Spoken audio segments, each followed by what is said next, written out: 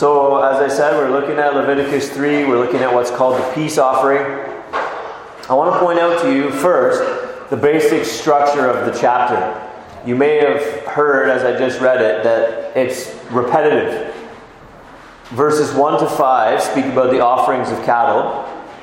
Verses 6 to 11 speak about offerings of sheep.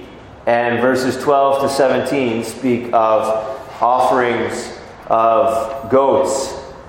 And basically it's the same process, which we'll talk about in a couple minutes, irrespective of whether it's cattle or sheep or goats which are offered. And so there's repetition in the chapter.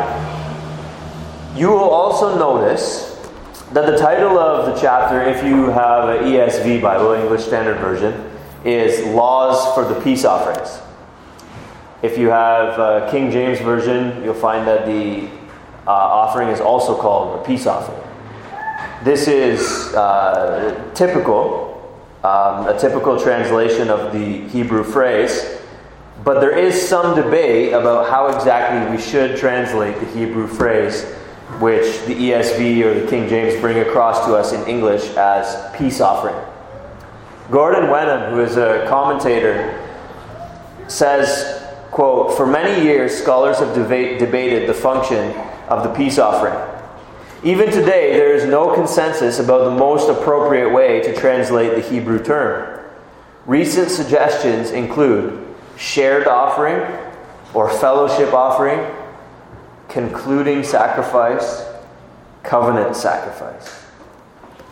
For our purposes tonight, and not to be quirky, let's stick with peace offering, which is the standard translation of the term.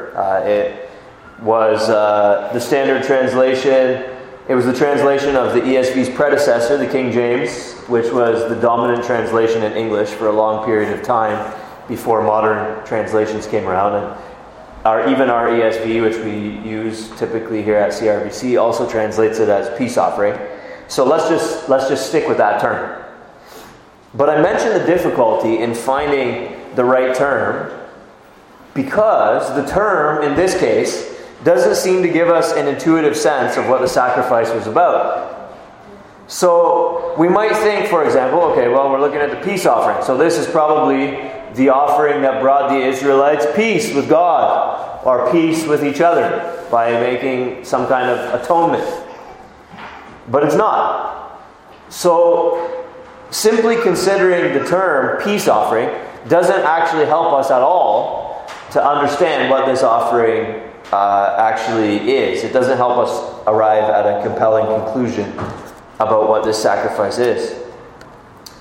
Well, I shouldn't say it doesn't help us at all. I should say it's not an open and shut case. It's not black and white exactly what this offering is, simply by virtue of considering the terminology. Say, by contrast, next week, God willing, we will look at the sin offerings. And I think it will be more intuitive what that sermon will be about and what those offerings are for. In other words, you offer them when you sin. But when we think about peace offering, we don't automatically and intuitively get it. So that's why I mentioned the difficulty of finding the right term. So to understand what this peace offering is, we will instead have to look at its description and its function in Israelite life. So let's begin with an overview of what actually happens in this offering. Again, as I mentioned, the offering might be cattle or sheep or goats. That's the basic breakdown of this chapter. If it's cattle, then this. If it's sheep, then this. If it's goats, then this. But the instructions are basically the same, regardless of whether it's cattle or sheep or goats. The worshiper bringing the offering kills it at the entrance of the tabernacle. So in the outer court, which is the easternmost section of the tabernacle. So you enter from the east going westward, and right in that outer court there, that's where this sacrifice is killed. And then the priests sprinkle the blood against the sides of the altar. And the fat and the kidneys and the long lobe of the liver are offered up to God. And we're not going to spend a lot of time on that point tonight. There's some speculation about why the fat and the kidneys and the long lobe of the liver are offered up to God. The fat, most likely, is because it was considered to be the best portion. So you think about the phrase, the fat of the land, right? And you understand that this is symbolically offered up to God because God deserves the best. And so as we sang earlier, God's not hungry. God doesn't need us to come and feed Him. In the worship of God, we're not being benevolent to God. God is being benevolent to us, and more on this later. So it's not as if God's hungry and needs us to bring Him food. But the fat is symbolically offered up to God because it is the best. Now, some theologians think that the kidneys are likewise offered up to God for the same reason. Because the kidneys actually used to be considered the seat of our emotions and our innermost being. So the way that we might say, we know it by heart. Or, my heart is telling me this or that. In the old days, it used to be like, man, I feel this down in my kidneys. Right? And so it was, some people think that the kidneys were offered up here because it symbolizes that the best, innermost part of ourselves ought to be offered up to God. Another hypothesis is that apparently the kidneys and the liver were used in pagan worship and divination, trying to understand metaphysical mysteries through divination by using animal sacrifices, specifically the kidneys and the liver and this kind of stuff. And so the Israelites weren't to eat these things, which the pagans ate as part and parcel of their pagan divination. We're not 100% sure, to be honest. So let's leave it at that for tonight. But suffice it to say, the fat, the kidneys, the liver, they were offered up to God, burnt up. And Leviticus 7, 11 to 21 teaches us that the worshiper offered it with loaves and wafers, which were the priest's portions, along with the breast and the right thigh. And so, like we have seen already, the priests had earned their keep by performing all of the ceremonies and the rituals and the sacrifices at the temple.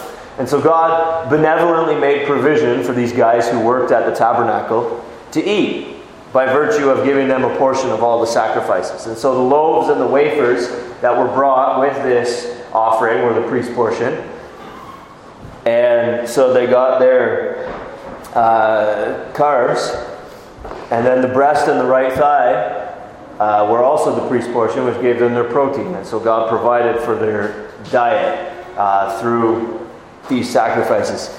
But what's interesting in this sacrifice is that the majority of this sacrifice would be eaten by the worshiper and his party, his companions, whether his family or his friends or the people who worked for him in his household, or you could go presumably with another family or your friends or whatever. There's no restrictions on who this could be, but basically the worshiper and his party are allowed to eat the rest of it. The animal would not be entirely burnt up in the peace offering as it was in the burnt offering, nor would it be eaten mostly by the priest, but it was eaten mostly by the worshiper and his party. I mentioned Leviticus 7 a few moments ago, and Leviticus 7 also teaches us, or gives us, 3 reasons why someone might offer up a peace offering. In Leviticus 7:12, we read that someone might offer up a peace offering out of thanksgiving. And in verse 16 of Leviticus 7, we read that someone might offer it to fulfill a vow or as a free will offering. So let's think this through. Perhaps someone had a good harvest, or perhaps God gave someone a child, or someone got married, or whatever else. Someone might say to his loved ones, let's go offer a peace offering and eat it together at the tabernacle. Likewise, someone might vow, next harvest, I'm going to go down to the tabernacle and offer a peace offering. Or when my child is born, I'm going to go down and do this. Or, as soon as the Lord blesses me with, another bunch of sheep or something, I'm going to take one of them down offer it as a peace offering. So these vows that people might make, right? When this happens, then I'm going to go ahead and do this. God expected his people, when they said such things, not to just make empty promises, but to keep their vows. And then finally, someone might just decide, according to Leviticus 7:16, for any reason whatsoever, hey, let's go out to the tabernacle and offer up a peace offering and eat it together there. It is important that we understand. We've seen what happened. We've seen the reasons why people might offer it. It is important now, at this juncture, that we understand the meal was to be a joyful celebration before the Lord. Deuteronomy 12:5-7 makes this explicit. You shall seek the place that the Lord your God will choose out of all your tribes to put his name and make his habitation there. In other words, the tabernacle and later the temple, which was a more permanent structure as opposed to the tent, which was set up and dismantled as the people traveled around in pilgrim existence. When they settled in the land, the tabernacle gave way to the permanent structure of the temple. This is the place that Deuteronomy 12 is talking about. There you shall go, and there you shall bring your burnt offerings and your sacrifices, your tithes and the contributions that you present, your vow offerings, your free will offerings, and the firstborn of your herd and of your flock. And there you shall eat before the Lord your God, and you shall rejoice. You and your households, in all that you undertake, in which the Lord your God has blessed you. God actually commanded that his people rejoice before him as they offered up their sacrifices. Now, if it was the burnt offering, and you watched a whole precious animal go up in smoke, the entire thing burnt up. Look, common sense tells us that you have to be more mature in the faith and more pious to rejoice in that sacrifice, because you lose it all, earthly speaking, or speaking in earthly terms. But note here that it wouldn't actually be that hard to go with your friends or your family and have a feast before the Lord. So when it comes to the peace offering, it's very different in its nature than the burnt offering. The burnt offering is, let's take this animal and go burn it up entirely before the Lord. We'll lose it, speaking in earthly terms. The peace offering, on the other hand, is let's slaughter this and feast together before the Lord. It's a very different kind of sacrifice. And I said it would be a feast before the Lord, because after all, that's what was symbolized by eating at the tabernacle. If you lived in that day and age, somewhere far away from the Israelites, and you were talking with someone and you said, where does this God live? You might say, that God lives among the Ammonites. Where does this God live? Oh, that God lives among the Philistines. You said, where does Yahweh live? Yahweh lives among the Israelites. And where specifically does Yahweh live? At the tabernacle. It was his house. And so, when the people would go and offer up this sacrifice and feast, they were feasting in the Lord's house. They were eating together in the presence of the Lord at his house. So you give this offering to God, this peace offering. And then God turns around and gives it right back to you to enjoy. Thus, you're feasting not only with your friends or your family, whoever you came with to the tabernacle, but you're also feasting with God. After all, it's his food you're eating. Before you eat it, you have offered it up to God. You gave it to him. It's his table then. It's his house. Look here and see the benevolence of God. God is not a hungry God that needs us to be benevolent to him. We are hungry people. And God knows it. And He provides for us to feast with Him in His house, at His table. He commands that we come and eat with Him, and that we rejoice. Think about what a not burdensome commandment this is. What a benevolent God would give Leviticus chapter 3 to His people. Listen, one of the things that I want you to do is every so often bring an animal down and go with your family and go with some friends and have a feast at my house, at my table, and rejoice there. I want you to come over and visit me. Bring something, offer it to me, and then I'm going to turn around and offer it back to you for you to eat. In view of all this, perhaps something like a fellowship offering might be a better term, as Wenham suggests. Possibly that could be an appropriate translation of the Hebrew phrase. Maybe that would strike at the heart of the celebration in a more intuitive way. If the chapter heading of Leviticus 3 in our ESV Bibles said laws about fellowship offerings, maybe we would understand it a little bit more intuitively.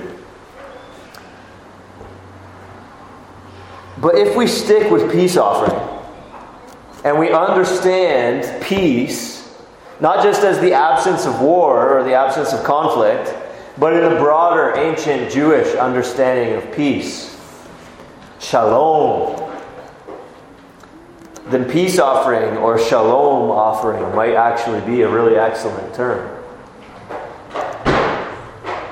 Not because this feast achieves shalom, not because this sacrifice is the basis of shalom, but it seems to me that the feast with your loved ones and with God was a moment in which everything was inherently good and joyful. It was a little oasis of shalom or peace in the midst of the difficulties of life. There's a lot of things going on at any given moment in anyone's life. But just like you might say, look, I'm going to worry about that tomorrow. Tonight we're going to feast. Right? This was the kind of thing that the peace offering was. Yeah, sure, there are all these stresses and all these difficulties, but look, let's go down to the house of the Lord and have a feast now. We'll worry about that later.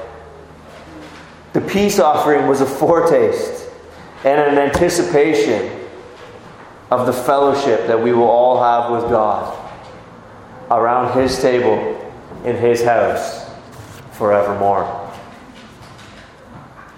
It was this oasis in the midst of everything, and it was this foretaste and this anticipation that was the end for which God's people were brought into relationship with Him. Not so that they would be miserable, not so that they would be burdened, not so that they would be bereft, but so that they would enjoy joyful fellowship with God and with each other because of God's benevolence, because of God's provision for them. And so, the peace offering was not only an oasis in the midst of the difficulties of life, and the little oasis of shalom, but it was also a foretaste and an anticipation of a greater and better fellowship that we will all have with God around His table in His house forevermore. Corroborating this understanding, Wenham says, directly related to the Old Testament peace offering is the Lord's Supper. After all, the Lord's Supper is also this little oasis, isn't it? Of shalom in the midst of the difficulties of life. As we ate and as we drank this morning, were there no problems in your life? Of course there were. Everything that was going on yesterday was still going on this morning. Everything that's still weighing on your mind about tomorrow was still happening this morning. But in that moment when we're all gathered around the Lord's table, it's this little oasis, being with God and being with God's people. That's a little oasis of shalom in the midst of it all. And the Lord's Supper is not just a little, that's not as good as it gets. It's not like, yes, in heaven we'll get these little cups of grape juice and these little pieces of bread, and that's as good as it gets, man. We'll sit on these little wooden benches and eat. Not to make a mockery of the Lord's table, but simply to say, in and of itself, there is something sweet about it. There is something precious about it. But at the same time, in and of itself, it's not that awesome. There's this symbolism that is rich and that is powerful, and that actually is what makes it an oasis. It's because it points away from itself to something better that it becomes actually so rich in the taking and in the participating. And what does it anticipate? It anticipates fellowship that we will all have with God around His table in His house forevermore. And so it symbolizes then and anticipates actually the same thing that the peace offering anticipated so long ago.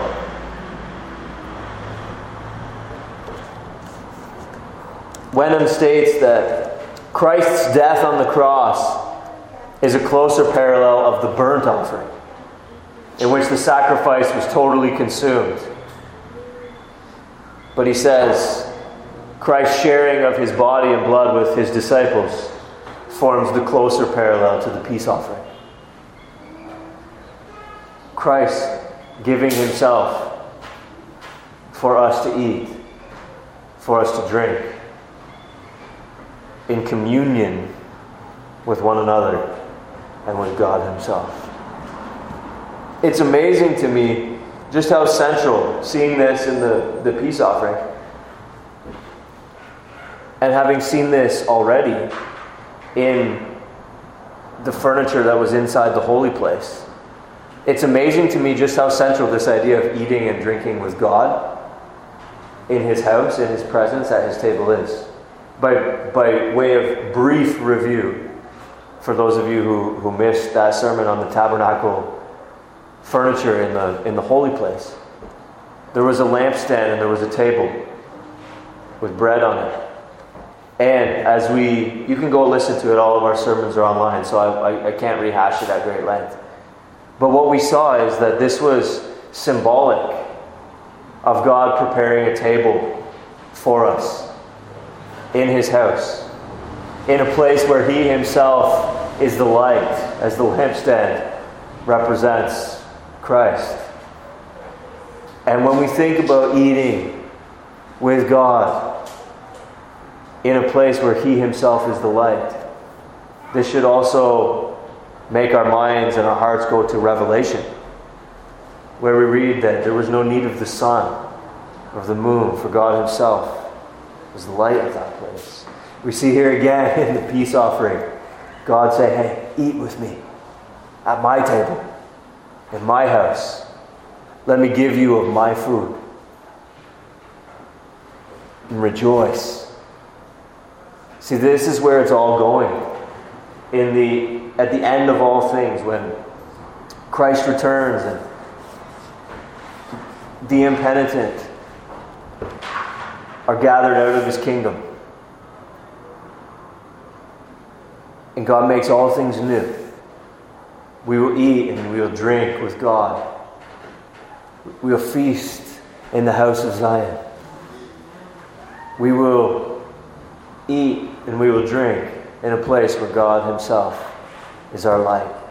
It will be God's benevolence to us, not our benevolence to Him, that is the basis of the feast. God has no need that we could satisfy, but we have great need that God will satisfy.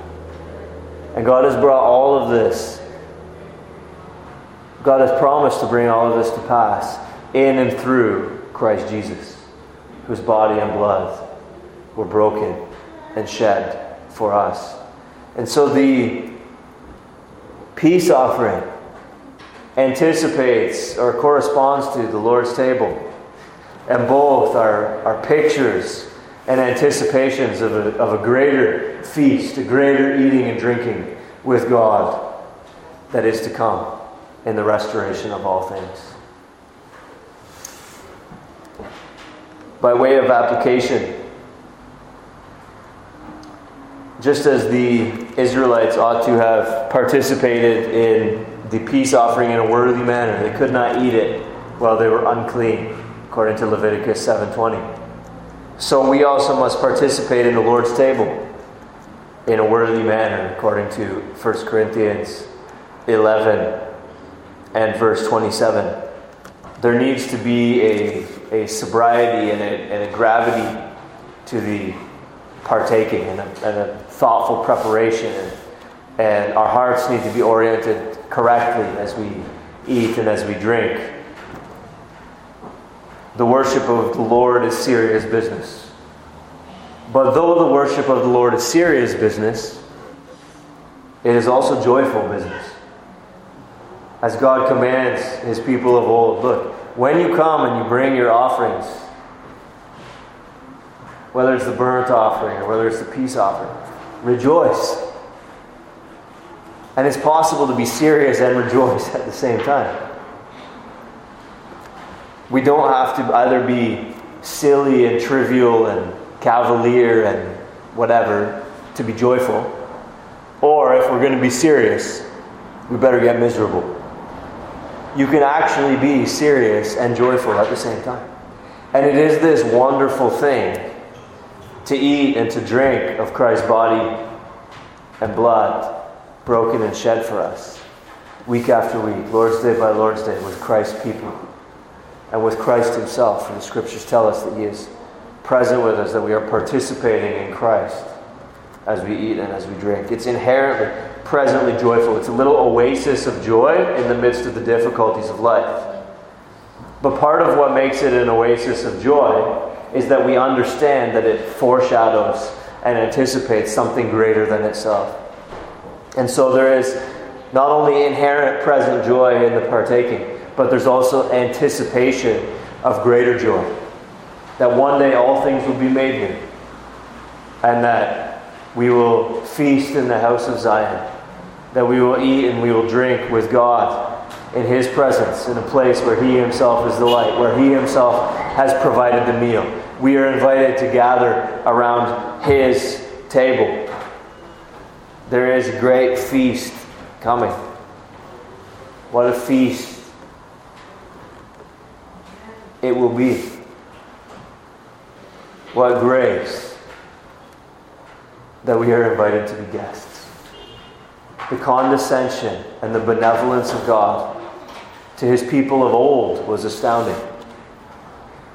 His condescension to us in giving us a better covenant, which is not conditional upon our faithfulness, but as Tevin pointed out earlier, secures for us the blessings promised in it by the faithfulness of our covenantal representative, the Lord Jesus Christ. What grace, what condescension. Each of us cries with thankful times, Lord, why was I a guest? The worship of the Lord is serious. The worship of the Lord is at the same time joyful. It is a participation in the benevolence and the condescension of God to us, which is expressed most fully and completely and ultimately in the person and in the work of Christ Jesus.